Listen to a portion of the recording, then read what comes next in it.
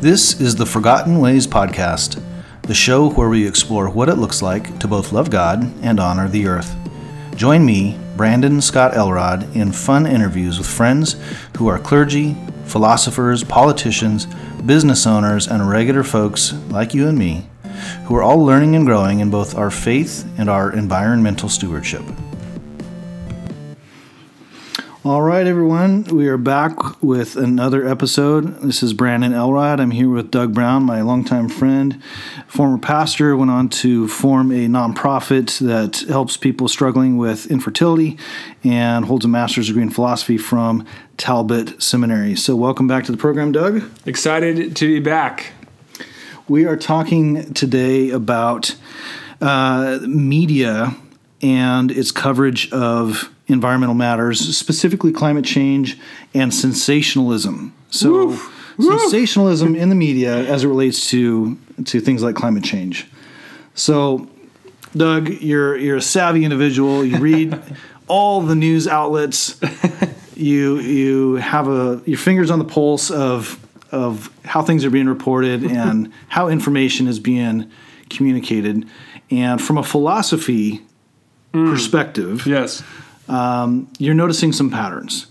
So what's going on with the current state of journalism? Yeah, well, we have some things to talk about. I mean, really, I think we have fallen in love with the communication style and not what we're communicating. Communication conveys meaning. When someone speaks, they're trying to convey what they mean. I'm hungry, I'm tired, I hurt, this is important, I'm communicating a fact. But for what I think we see in the modern media is a style of communication, regardless of what's being communicated. Interesting. Regardless of what is the meaning is they're trying to get across, it's the way in which they're doing it. And it's kind of like when you get in a fight with your significant other, right? The person you're with. And you realize all of a sudden you're not arguing about the thing anymore, whatever the thing, and you're just arguing about the way you're arguing. I think that's the entirety of the current climate we have, especially around topics like environmentalism. I mean, in the climate and climate change, we're arguing about the way that we're arguing. And I think it's got to change or else we'll go on forever, because it's an endless supply chain of things to complain about. Mm-hmm. If we're complaining about the way that we're complaining. Does that make it's like this vicious cycle that this agency said this horrific thing. Then they are horrific. And this is, and it's like we're so far away, we can't even see the topics anymore. Is this even journalism? I don't know. I don't know what it is. As much as a couple fighting about the way they're fighting is actual conflict management. Yeah. I don't know. Yeah. And I think you could even coach me and equip us in thinking how much of the conversation out there right now is about the actual topics. Right. Like, I mean, you're equipped, that what we ought to be talking about. Is the conversation even in the ballpark? Because for me, it feels like it's not. It feels like we're just arguing. Yeah, that's a great point. And yeah, there is a question in that. I think backing up a step in talking about journalism, it seems that investigative reporting, that classic journalism has kind of fallen by the wayside. Yeah. And what we're left with is the op-ed, the opinion piece. And op-ed stands for opposite of the editorial. That's where it was located in the newspaper. But that was where somebody writing could infuse a lot of personal opinion into the reporting. Right. And it was in its own separate category, on its own page, and people knew that's what they were reading. I am reading opinion now. Right. This is no longer the who, what, where, when, why. Yeah. This is opinion. Right. And I believe that is now the norm. Yeah. That opinion drives most reporting. Right. Secondly, I believe that very few sources disseminate all the information. Right. And I think we've all seen those clips where you'll have 20 different news outlets reporting the same story with the same joke, with the same punchline. It's identical. Yeah. It's canned information. Right. It's not. So you have to wonder, where does this funnel up to? Yeah. Who is the person pulling the strings behind this information that they're clearly trying to sell me? Right. Exactly. And as far as what is being reported, gosh, it's tricky. It's tricky because I think a lot of times you have divisiveness that is intentional. A lot of what's being put out there is intended to separate people. Yeah. It's intended to elicit a reaction. It's intended to pick a fight. And it's intended to make us feel that there are two sides and that it's okay to pick one. When I don't believe that that's necessarily the case. When you talk about the classic argument of sea ice, the Arctic sea ice, Antarctic sea ice. Yeah. And you'll have the one side that's just adamant, we're losing sea ice, it's melting, we're losing sea ice. And then you have another side of the coin going, guys, we are accumulating sea ice. There's more than ever. Right. Well, which is it? Right, exactly. Well, and in that case specifically, this report that came out several years back, the information was being taken from the same exact report. You have, at the same time, in the same season, you have Arctic sea ice that is depleting, and you have Antarctic sea ice that is accumulating. It's happening at the same time, and yet it's being separated and parsed into different sound bites. Yeah, it's maybe by people's opinion of what's happening, Yeah. Yeah. But they're both facts. Yep. You have places where sea levels are rising. You have places where sea levels are falling. It has to do with tectonic plate movement. It has to do with groundwater being pumped out of the ground. It's happening. How can they both happen at the same time? Right. And so you have different parties pick a side, take the information they want, and go pick a fight. Right. But it's universal information. It's our information. It's humankind information. It's our data. It's not opposing. Yeah. It's just data. It's the people. It's the sources who are creating and picking the fight with it. So I think that is the reality of what's happening by and large in the media. Are there exceptions? Of course. Yeah. But I think that's what's behind a lot of it. I wonder how much of it goes back to the birth of 24-hour news. I always think that, there's this idea that we have to fill every second, every space with news, with words, with opinions, with something. Yeah. And something that's going to gather people's attention. I remember hearing and reading about reports from people who were opposed, who never thought 24-hour news could work. How could you actually ever talk about something for that long? And they settled on this. Well, we'll talk about the issue. And then we'll bring on someone to talk about the issue. Then we'll bring on someone to talk about that person, how they talked about it. And then it's like, well, we actually figured out a system here. We got enough that we could really fill every moment of this day with stuff. And I wonder how much of that we've just hit the gas on. And now there's slivers, like you said, of data and mountains of opinions about the data. How much of that is that? We can only consume so much. Me as an individual, the amount of work it would take for me to get to the data it's hard. Yeah. So I'm probably consuming more opinion, more thoughts, more arguments, more styles of communication than I am data. So I'm left confused. Right. I'm left with where on earth do I fall on some of these things? Do you remember local news channel on the radio, KFWB? I don't, but tell me about it. Give us 8 minutes, we'll give you the world. It's the opposite of what you're talking about. This was my childhood, listening to the news in the car. 8 minutes, the news would refresh. Yeah. Every 8 minutes. Because there was 8 minutes of news. They would give you the same news report every 8 minutes. Yeah. And just, hey, if you tuned in for the next 15 minutes on your drive, here's the news. Right. 8 minutes worth. Kind of the opposite of what you're talking about. Exactly. So. It's, I think we've talked a lot about on this podcast that that their issues deserve nuance. And I think news is the same thing. I think our freedom of press is amazing. Our ability to tell a story and tell the truth that people need to know is a huge part of our society. And it's one of the things that makes us so amazing as a group of people, as a community, that we're able to review ourselves. But I think there's enough nuance there to say we are also missing the mark with the amount that we're communicating, and that we're competing to communicate. And sometimes it's good to compete to communicate, but other times it is detrimental to the way that we're forcing people to process information. I've heard reports, you might know better than I would, that the average person would consume a certain amount of data in the 80s, 70s, 50s, all the way back to the 1800s, compared to now in our modern world, how much data we're consuming. We're unable to keep it all.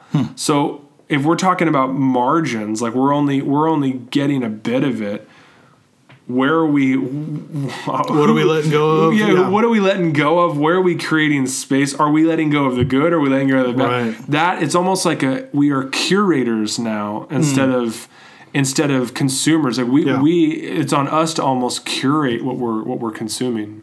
Well, let's talk for a moment about how you were talking about style. Let's talk about how some of these media channels disseminate information. Let's talk about the concept of sensationalism. Yeah. What is it in and of itself? What, in a nutshell, is sensationalism in the context that we're talking about it? I believe in the context that we're talking about it it's the creation of it's really a creation of a fallacy in a way. It's the creation of a straw man that must be burnt down.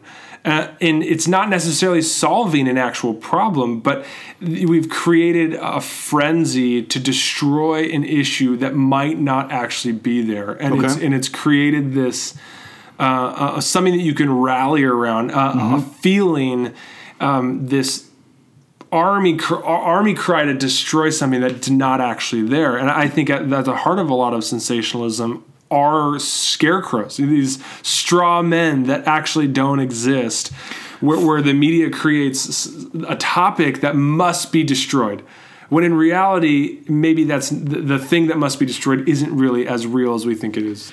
And do you think that is because it's intentionally distracting from a real issue, or because it just sells more news? I'm divided on that one. I don't know. I'm inclined to say it just sells the news. It's really something to talk about. And I mean, we've all heard stories of, fake news, of people doing that. I mean, even personally in my life, email chains about things to pray for, or, about the horrible things that happen. You look it up, it happens to be false, Yeah. And, we've created this whole thing, this moment, this cultural moment out of solving a problem that's not there. That's terrifying for a society to be spending that much energy on solving problems that aren't real. Yeah. And that's terrifying to me.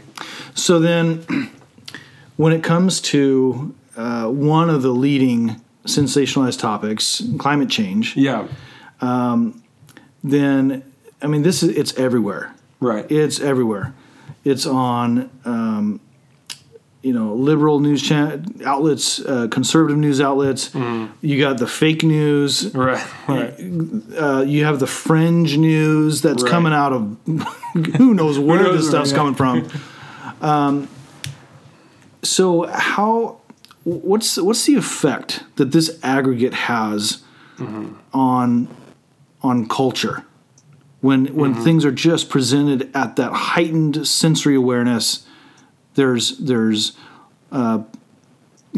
pain involved. There's risk. There's potential catastrophe. Right. Yeah.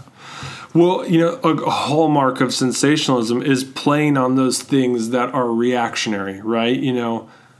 I'm visually afraid. I'm afraid. I'm panicked. That sensory reaction is there, and it's played upon. So it's hard for us to get into any type of logical decision making when we're just being peppered with these sensational inputs. So it's hard for, like, I go back to curating, it's like we almost need to curate what's incoming.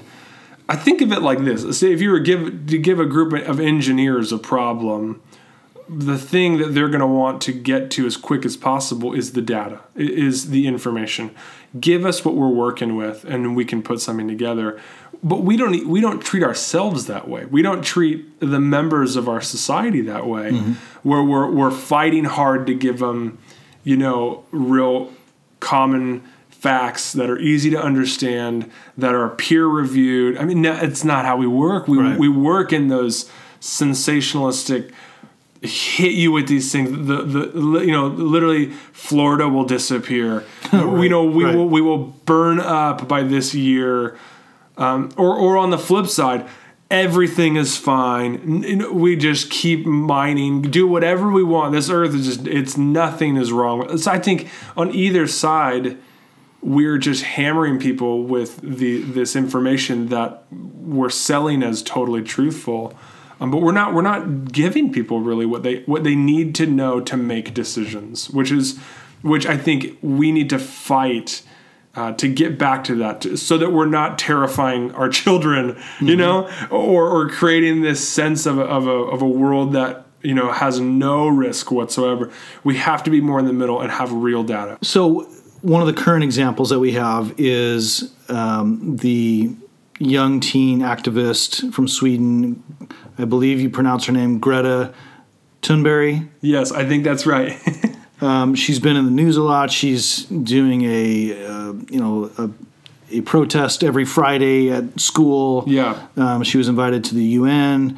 She sailed to the UN on a zero emissions. Zero emissions. Yeah. She's all in. Yeah.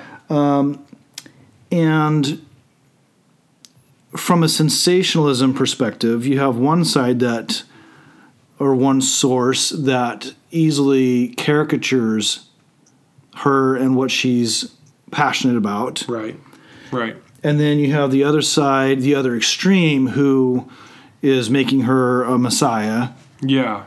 But she had these words to say, and I want to get your thoughts on these words in light of sensationalism. Yeah. Greta says, "This is all wrong. I shouldn't be standing here," talking about the UN. "I should be back in school on the other side of the ocean," she said with tears in her eyes. "Yet you all come to me for hope? How dare you? You have stolen my dreams and my childhood with your empty words." Yeah. What do you hear in her voice? What do you hear in her words? Yeah, I think Greta, she's awesome. I think just for her level, her ability to command a crowd and stand up and be a voice, she's off the charts. She's awesome. I think in that quote, in what I'm hearing is this sense of why did you put me in this position? Mm-hmm. And I think that it is a reflection on us. I think what I hear in her words is an invitation to be reflective, an invitation to look at how we created a situation where she could rise to worldwide popularity because of the way that she's speaking. Part of that is her and her ability to just be awesome. Another part of it is a deep reflection on the system that we've created. Mm-hmm. And I think it goes back to sensationalism. Looking to a child to say, you have to be our Messiah, because these adults are just driving this earth into a fiery grave. I mean, that's the world we've created. That we have created a system that says, if you're not sailing on a boat to the UN, you are burning the earth into the ground. Right. It's not either of those, probably. Right. I think we need to have more of a centered conversation where someone like Greta could be a voice that's heard and dealt with and embraced and brought in and made, it's all part of this group effort to solve some of the issues, to dispel some of the myths, and to find center. Yeah. But we love her. But we love her because she is this like sensationalist mantelpiece. And I think that I almost feel bad for her in some ways, in that she gets put up as that, you know, she's hung up in the center of the room. Like, look at how awesome she's doing. And it's like, yeah, but should we be doing even that to her? Right. You know, and that sensationalism? That's exactly because we do the same thing to President Trump. We put them both up, and we let them conflict, and we let them crash into each other. We make jokes about how she gives them a glare. I mean, it's just we're doing it to ourselves. Yeah, we're allowing ourselves to be torn apart by our desire for that just sensationalistic feeling. So thinking of the lead up to a figure like Greta and how she's being represented, potentially exploited, in the media, potentially. What is the lead up to this? Well, we've seen many news reports and articles about this doomsday apocalyptic end of times, except it's not biblical this time. It's environmental. Yeah. We've got 8 years, like 10 years at most before the entire U.S. is submerged. Right. And if you guys don't do something by Tuesday, we're all as good as dead. Yeah, yeah. That kind of sensationalism, which is kind of handpicking. I'm going to take this soundbite. I'm going to take this data. I'm going to construct this case, this paranoia with it. I mean, really, that's what's paved the way for someone like Greta. Yeah. So, and of course, these reports, they're having to be revised. Like, oh, well, there was this other thing that didn't get factored in, so we have a little bit more time now. Yeah. We got 9 years now. Don't worry. Come on, guys. But question then is, in light of this, if you want to call it Chicken Little, the sky's falling, or sensationalism, or this isn't even really about the accuracy of the data. Right. This is about the story that's being told and how it's being presented. What patterns, and I know you've worked with youth, what patterns of emotional or psychological trauma do we see emerging with this messaging in young people today? Yeah. And what kind of role does this sensationalism play into that? Yeah. Whew, I mean, that's a huge topic, and I think one that probably is overlooked. I would say it's definitely overlooked in this entire topic of even the political sphere, sensationalism in the media. I think we create a culture of fear for our young people, and they're raised with this constant drip of media outlets, having them be fearful of everything, of conservatives, of liberals, of the earth being burned up, of us mining too much, all of it. It's we are creating a culture of fear, and I don't think good decisions are going to be made because of it. I think what we're creating is a frantic fever pitch that we're out of control and that we don't know what we're doing. And even as I say that, I think that is the Greta move, really, right? Is like, you guys have dropped the ball. And I wonder how much have we communicated that we've dropped the ball? Like we're in a way, we've said, because of the way we're communicating in the news outlets that we have, we're just admitting, we've dropped the ball. But is that really the case? Are we comfortable saying that we've done that? Or should we as adults say, no, we're part of this conversation, and we need to lead the charge in it. Right. Because the fear that we're allowing in our younger people is going to cause them to rise above where they're at and try to take control of the situation when they ought not to. Or something worse. Right. Or live in a crippled state emotionally where they can't function or where everything is too much and overwhelming. And I mean, when we were kids, there were only two things to be afraid of. Quicksand. Yeah. Because every kid's show had quicksand in it. So we knew that was the number one risk in the world, which I've never actually encountered. I've thought about it a lot, though. Quicksand. It was a way bigger risk than it turned out to be. The number two was razor blades and Halloween candy. I've yet to find one. I've yet to find one. That was it. Yeah. That was the big fears. And around Halloween, okay, I'm going to think about that. Okay, all right, you know. Yeah. But that was so, I mean, it's silly, right? But it's so small and so segmented, so compartmentalized that even if somebody were legitimately terrified of one of those things, like you encounter it one day out of the year. Right. Like, so take precautions that day. Right, yeah. For somebody who is, in the modern sense, receiving this overstimuli, this sensationalism, this messaging that we're all going to die and it's going to happen real fast. Yeah. Because some people won't whatever, fill in the blank. Yeah.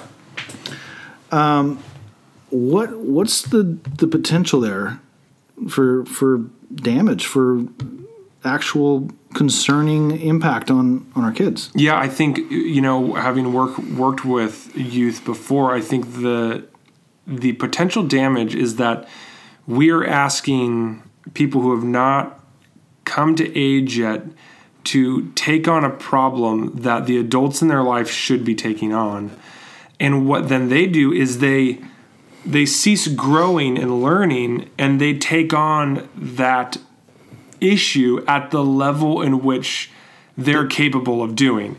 So you have a 13-year-old takes on the issues of the environment the way a 13-year-old would. And then the problem is they cease developing because they just continue to try to solve the problem as if they were a 13-year-old. They may be a 35-year-old, but solving the problems as if they were a teenager still. We haven't given them the space to come into maturity. We've just punted the problem to them because of the fear that is there. So are you saying that the way that it's being represented, sensationalized, has the potential to have the same effects as trauma? In a way. Some kinds of trauma that would imprint on a person. Yeah, and that's what trauma does. Trauma removes you, it asks too much of you too soon. It forces something upon you. And that's, in a way, I'm not saying it's the same thing, but in a way, that's what we're doing to young people when it comes to the fear that we've given them about the environment. Because we've asked them to take on something too soon. We've asked them to take on the solving of the world ending before they've grown. Yeah. And I think we could do a better job at that. That's not to say that anytime a young person speaks up, they're wrong or that they have bad ideas. It just means we put them in a position they ought not to be in. Yeah. And that's on us, I think, as adults, to say, well, we're still in it. You're here. We will guide you, but you don't need to be afraid. You don't need to be afraid at night to go to bed because the world's not going to exist in the morning. Right. We're here. We're in the driver's seat, and we're in this conversation with you. So where might in the context of this being, sensationalism, this big, scary concept, exploitation, coming from the top down, whatever these news sources are, disseminating this information, this is so far beyond our reach and beyond our control. As Christians, then, bringing this back around to what is our role? How do we engage with culture? How do we be light and truth and represent the heart of God? How do we step into some of these silly things like sensationalism and very real topics, but yet they're just being made into scary cartoons. Right. The Earth is ending, and it's you can count it on the calendar. You can mark it. It's coming soon. Yeah. I mean, how's that any different than the rapture is happening July 27th Totally. at 2 p.m.? Exactly. Yep. I think for us, it's jumping in. I think we need to be. I think when we're dismissive, it creates more fear. I think what we need to do is to jump in and to understand the conversation, to become better at knowing what the data points are, use the wisdom that we have, the maturity that we have, to be able to start to cut through and figure out alongside the young people that are in our lives what the issues are and teaching them how to do that. That means we probably need to jump across whatever your line of thinking is, jump across and start to equip yourself on the other way of thinking. And as you do that, in the presence of young people, you bring them into the way an adult would approach a situation. Hopefully, caveat that we're all acting like adults, and we're not doing the same thing that we're not wanting them to do. But if we're doing that as adults, I think we invite them into a certain way of processing information, viewing the world that they need to be doing, instead of just saying, "Oh, well, you figure it out." I have my opinions already. Let's show our young people how we got to our opinions, and maybe even be willing to grow and change and update our opinions. Mm-hmm. I certainly, that resonates with me. It took me a while. I don't like feeling like I'm being sold. I don't. You sense it when somebody's got an agenda. And we're talking about journalism here. When there's an agenda, they're trying to sell me something. I can tell. And so, I know for me, I would just get rigid and put my walls up and reject it. Right. Reject it because you know what? I can't sort through all the messaging and filter out what's truth and what's misinformation, what's propaganda, what's actually being sold here. Right. And so it finally came down for me to just starting to dig in and look at things, look at the data, look at data that was being referenced but really nobody's looking at. Yeah. Read the studies and just start processing from a personal, non-biased perspective. Yeah. I'm taking off my, political hat. I'm taking off my career hat. I'm taking all these, and I'm just taking it and processing it like an intelligent human being. Yeah. And the reality is that there's a lot of, as far as climate change and the question of is it real and all this stuff, if we're even just looking at the Bible, right, we see all kinds of climate change in the Bible. Yeah. We see climate change that is ordained by God. Yeah, catastrophic climate change. Catastrophic stuff. Droughts and famines and pestilence and blessing and return of crops and rain and that is consequential or reward. It's very much tied to human action. Right. So we have that in the biblical story, but we also see climate change in archaeology. Yeah. We have so many archaeological sites right now that are, for the first time in centuries, accessible. A lake in Bulgaria that the water level has dropped enough now to reveal the ruins of an ancient basilica. Right. Like there's a church right there from the 400s. Right. Well, that clearly means that in the 400s there was no water. Water was really low. Yeah. So we see this ebb and flow. Right. We see it in the ice ages that we've had. There are some natural cycles that clearly happen repeatedly. Right. There's solar flares. There's magnetic pole shifts. There's the biblical record. There's all kinds of stuff. Right. So for me, part of the education or the communicating with children or whomever, even just building bridges, is I got nothing to sell. Right. I've got nothing to prove. Right. But here's what we see. Yep. In the data. Here's what we see as we study and discover. Yeah. Here's all these cool archaeological articles. Yeah. that they're finding amazing things all over the world. Right. That's fun to talk about. Right. But there's also a climate-related takeaway in there as well. But I don't have an agenda. It's just let's take it and read it and learn from it. And so some of that, I think, when we can put it back into the context of God created the earth and the universe as a system.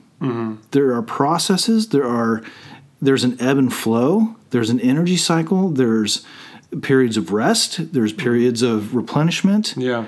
He's got it all built in and factored in. Yeah. And there are some boneheaded things that we do to interfere with that. Yeah. But we can do a better job, take better care of the place. Right. But a lot of this is just outside our control. Yeah. But you know what? Humanity survived. Right. We're still here. Right. Yeah.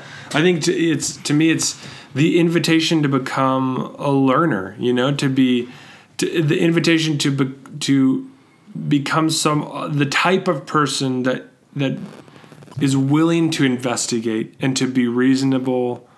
I think first you have to be a learner and you have to become reasonable. So I think there's a challenge even in that.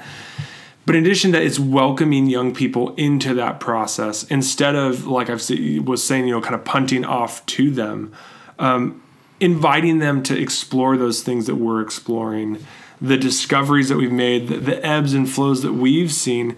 It provides for them a level of safety that there's people who've gone before them that are caring for the environment and that are understanding the changes that are there without having to go into this sensationalism about panic movements in either direction. And I think for us that would create a more safe dialogue for our maybe not for our kids but our grandkids. Like, there will be more generations. Like, if we've created this sensationalism where we're kind of yelling at each other back and forth, what will come next? Fist fighting, full on separations and war. Yeah.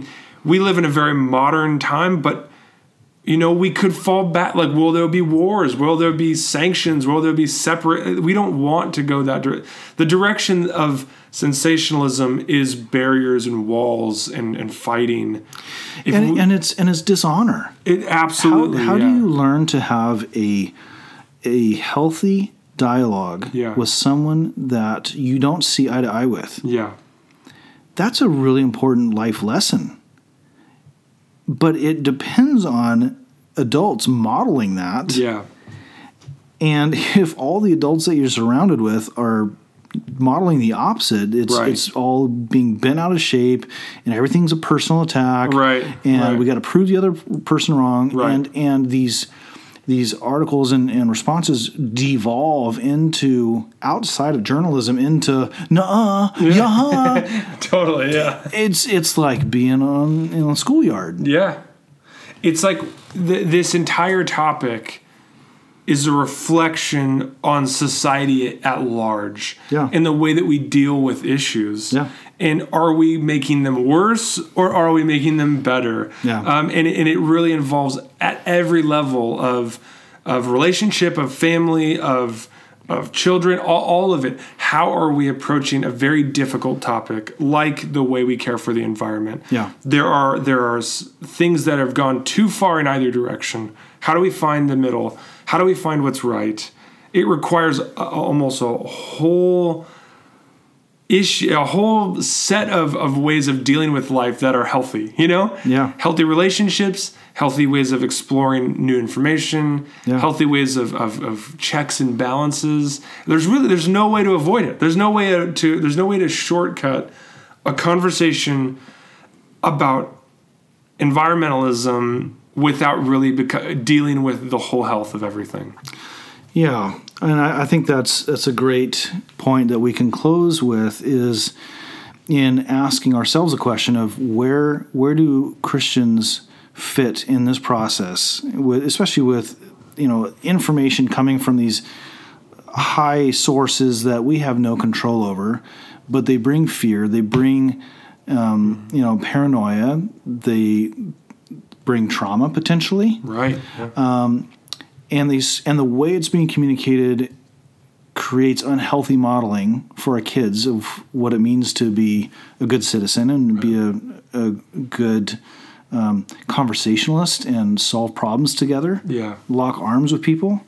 So I think the opportunity for us as Christians is to look at how we are responding.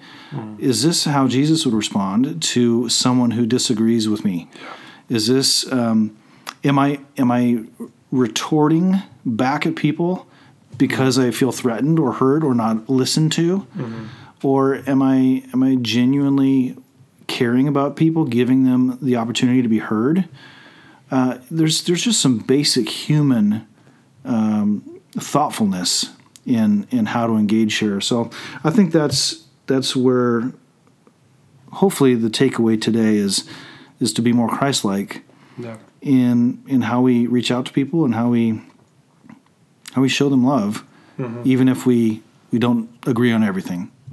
So, well, for now, that is it. But Doug, thank you for being here. Yeah, it's fascinating. All of our topics have been so wonderful. It's great to be back. Love it. You're welcome anytime. You've been listening to the Forgotten Ways podcast with Brandon Scott Elrod. To find out more, visit forgottenways.org. Join us next time as we once again explore what it can look like to love God and respect the earth, beginning with our own heads, hearts, and homes.